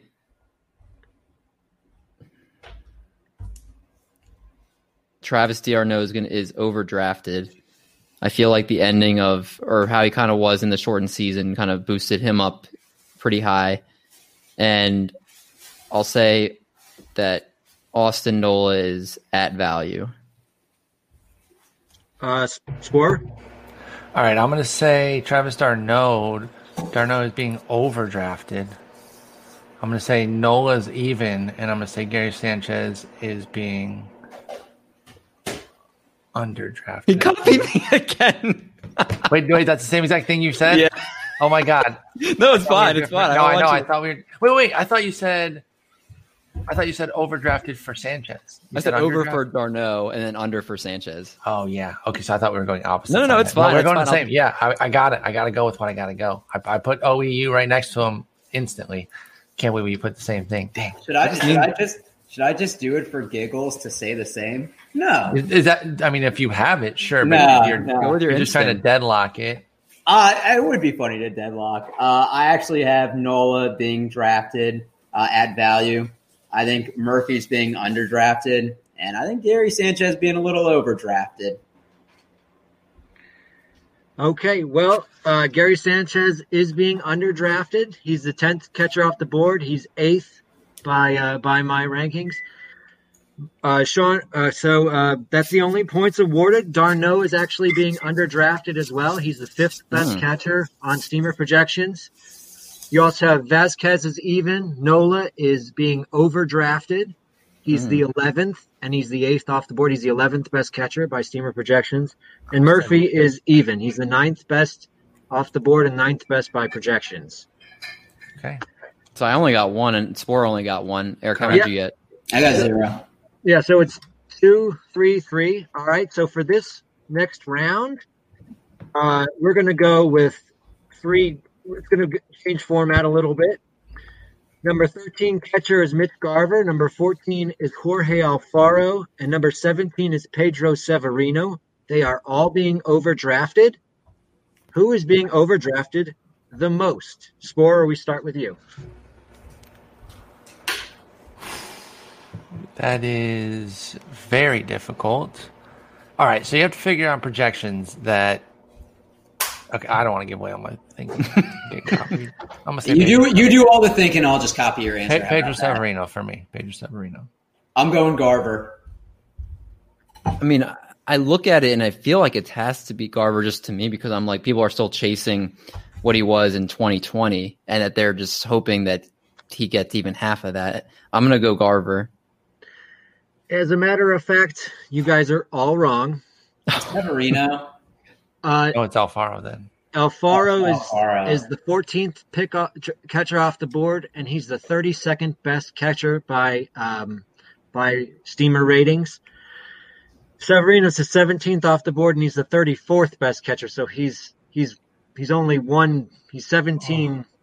So it's 18 to 17, and Garver is the 13th catcher off the board, but he is the 24th best catcher. So he's 11. Yeah, the takeaway, we all suck at this game. Yeah, right? That 2019 is still doing a lot of work for Garver in projection systems. So for sure. It was between Severino and Alfaro for me. So, but based on that, I should get 20 points. Because they picked the wrongest guy. No, I'm kidding. I'm still in this game I'm pulling up my resume as we talk, so go ahead. Yeah, you don't have a lot of work experience on there. Continue on. Okay, for this one, we are going to go with some vets. One of them is being overdrafted, one of them is being underdrafted, and one of them is being evenly drafted. So it's just going to be 3. So you give me one of each. They are James McCann, Yadi Molina, and Buster Posey. Let me tell you, McCann is the 12th, Posey's the 15th, and Molina's the 16th. All right. Eric starts. Yep. All right. I'm going to say Yadier Molina is being drafted even. I'm saying Buster Posey's being overdrafted. And James McCann is my favorite catcher, so I'm going to say he's underdrafted. David? I'm going to say McCann is being overdrafted. I'm going to say Posey is even and Molina is being underdrafted. I don't feel confident about it, though. Spore. Let's say McCann is even, Molina's under, and Posey's over. 3 different answers? I think we did. Nice. Okay. So, McCann is the 12th catcher off the board, and he is even. He is the 12th best projection. Posey is the 15th catcher off the board, and he is the 16th catcher by projection. So he's over. And Molina is the 16th catcher off the board and the 10th catcher by projection. Nailed it. So, Eric, you got 1. David, you got 1. Spore got 3. Let's go. Are you just like a late bloomer, just like waiting to just letting us ride along for a little bit and then just... Hey, I'm giving my answers as is. That one was really tough. This is very difficult. How many more rounds do we have, by the way? 3. Okay, because the deeper we get in, I think the harder it's going to be personally. Oh, yeah. So, okay, for this one, we have 2 catchers are being underdrafted and 1 catcher is being overdrafted. And those catchers are, and I want you to tell me who you think they are. Dalton Varsho, the 11th off the board. Wilson Ramos, the 22nd off the board. Carson Kelly, the 19th off the board. 1 is being overdrafted, 2 are being underdrafted. And we are starting with David, I think. To me, Varsha has been like the talk of the town because he's going to be catcher eligible and he might be playing the outfield and steal bases. So I think he has to be the one that's being overdrafted a ton, and then the other 2 would be under. This is my guess. Okay. Spore?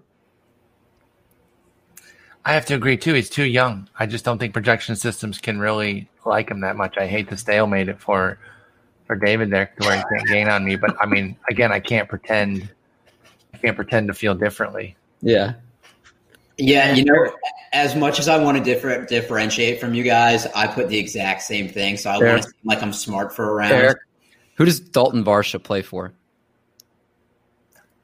You're copying. I think that you don't even know who he is. Yeah, but the other 2 are going to be underdrafted because they've played. It's a prospect versus the others. Because they're all. His process actually is pretty smart. Oh yes, more's on my side. Eat that, David. You're insane. So you guys all got Wilson Ramos, right? He's being underdrafted. Uh-oh. He's the 22nd catcher off the board and the 17th best catcher by ratings. Dalton Varsho is the 11th catcher off the board and the 6th catcher by ratings because of his steals. His steals are so valuable as far as a catcher. So he's the 6th best catcher. And Carson Kelly is the 19th off the board, but the 23rd best catcher by Steamer projections. Man. So you guys all got 1 point there. Jeez. Forgot about his steals. I did too.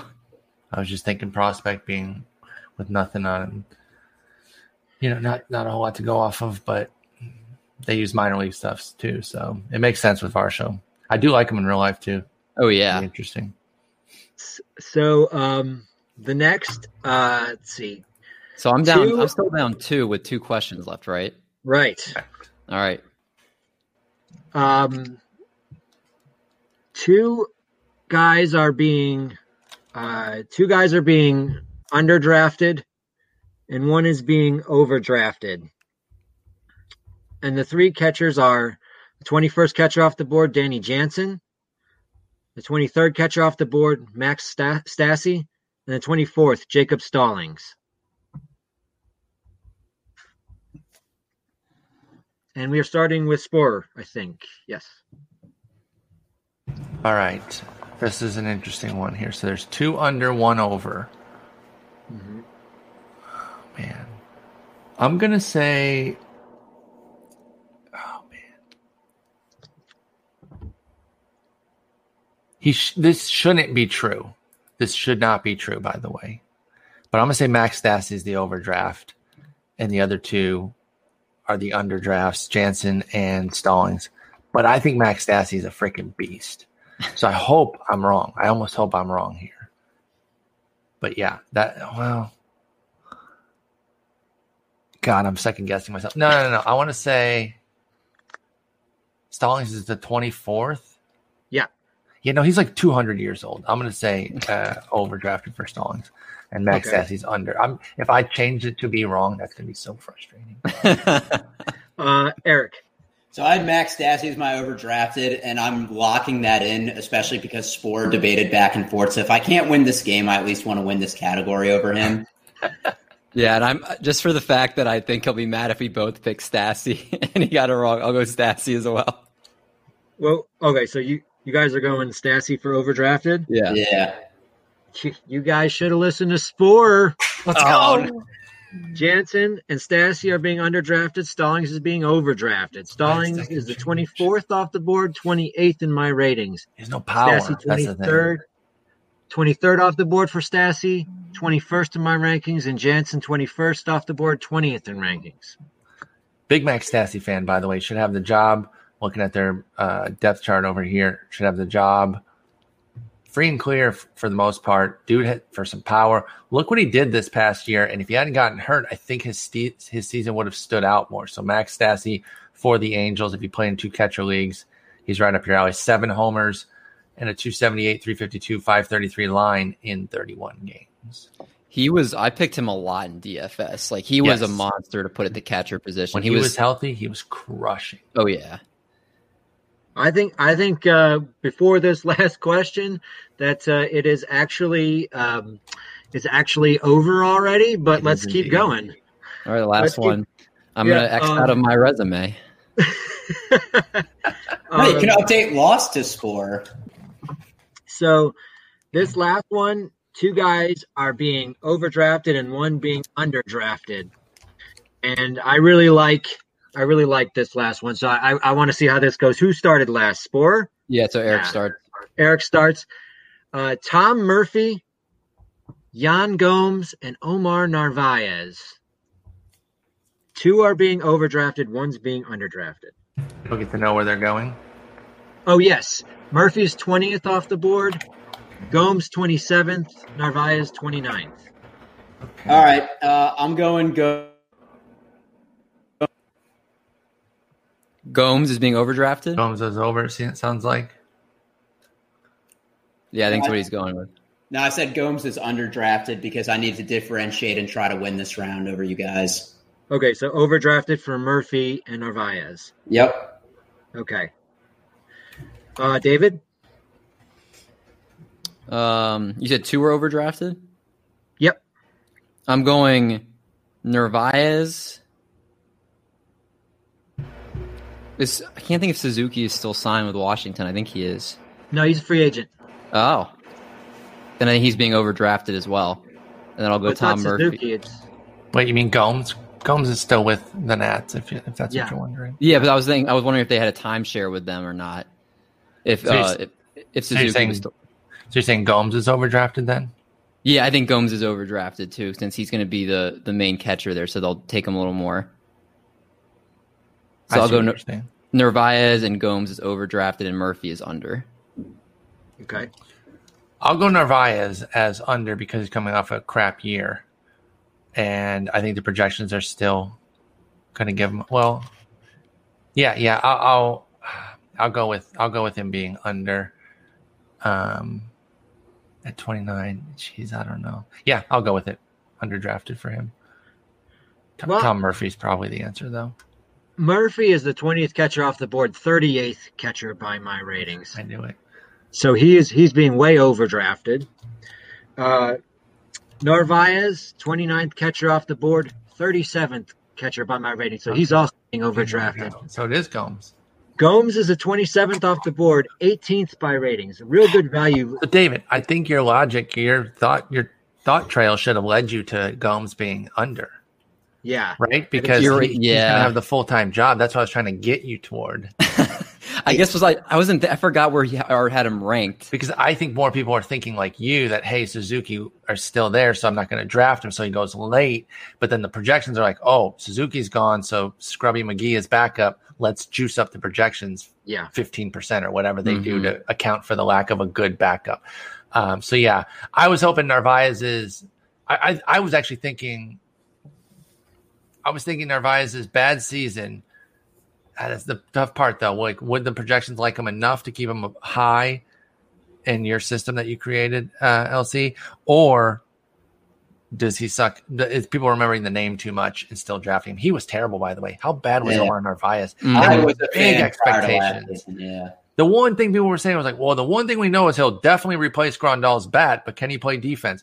They actually taught him defense. He had a really good defensive season behind the dish, completely surprising. But he was god awful at bat. So that was a weird flip for Omar Narvaez. But anyway, that was a fun game. I like that. I was wondering if I heard Omar. They said that he was focusing so much on defense that might have had to be because he completely tanked and he became a stud defensive catcher. So it's just like tipping the scales where he metered all the way over to defense and maybe just didn't get to keep his normal processes for batting and had a rough season. Of course, 60 games too. Maybe he'd have come out of that as he got more, okay, I got the catching down. Now I can get back to my hitting and actually boost my average because his average was like sub 200, I think. Yeah, he was awful. And it's awful to say this, but I have to give you the crowd cheer for Spore taking home the title for this game. I had such high hopes for taking him down. So, Spore, the FaceTime is yours, my man. I just want to thank you so much for coming on the show today. I know you're a busy guy, so we really appreciate your time.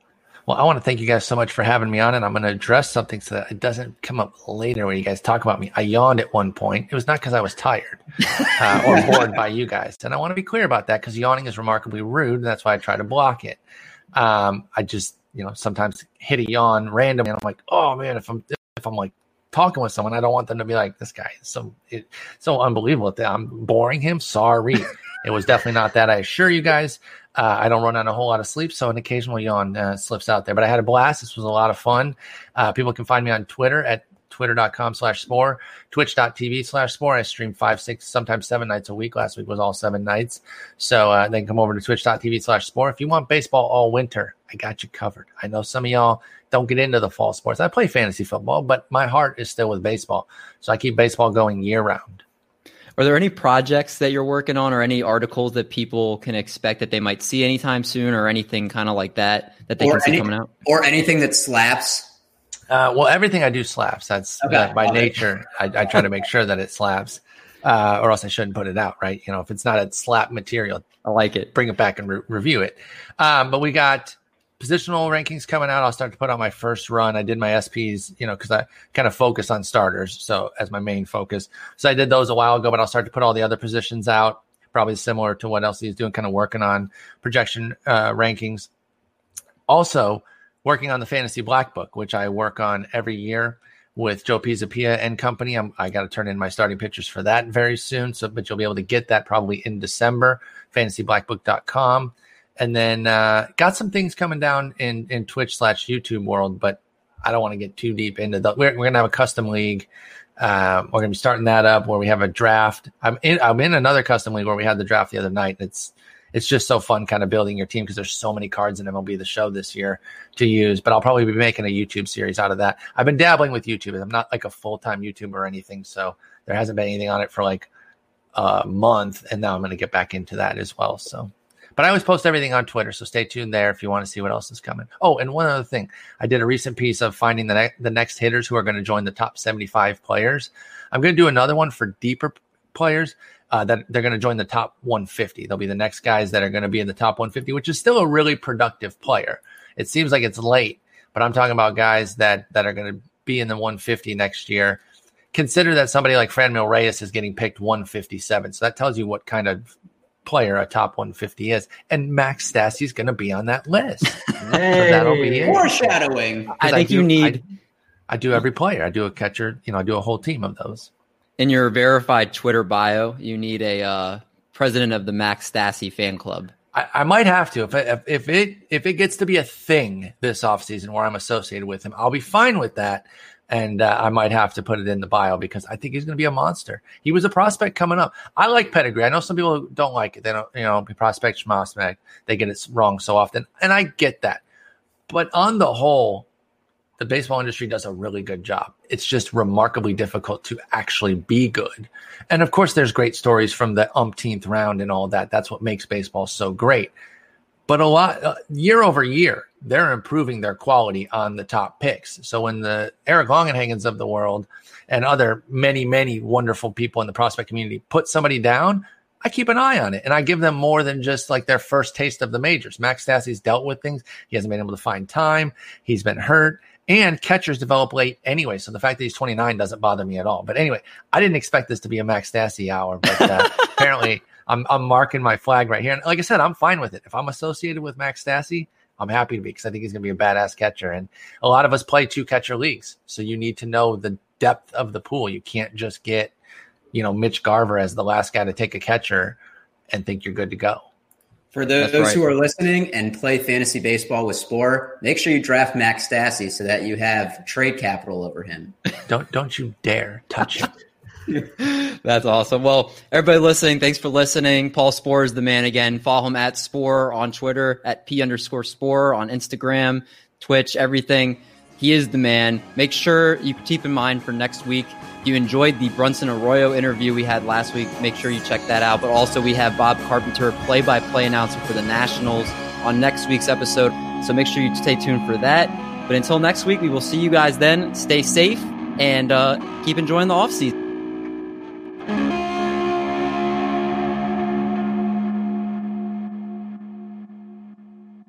Dun, dun, dun. Let me start that again.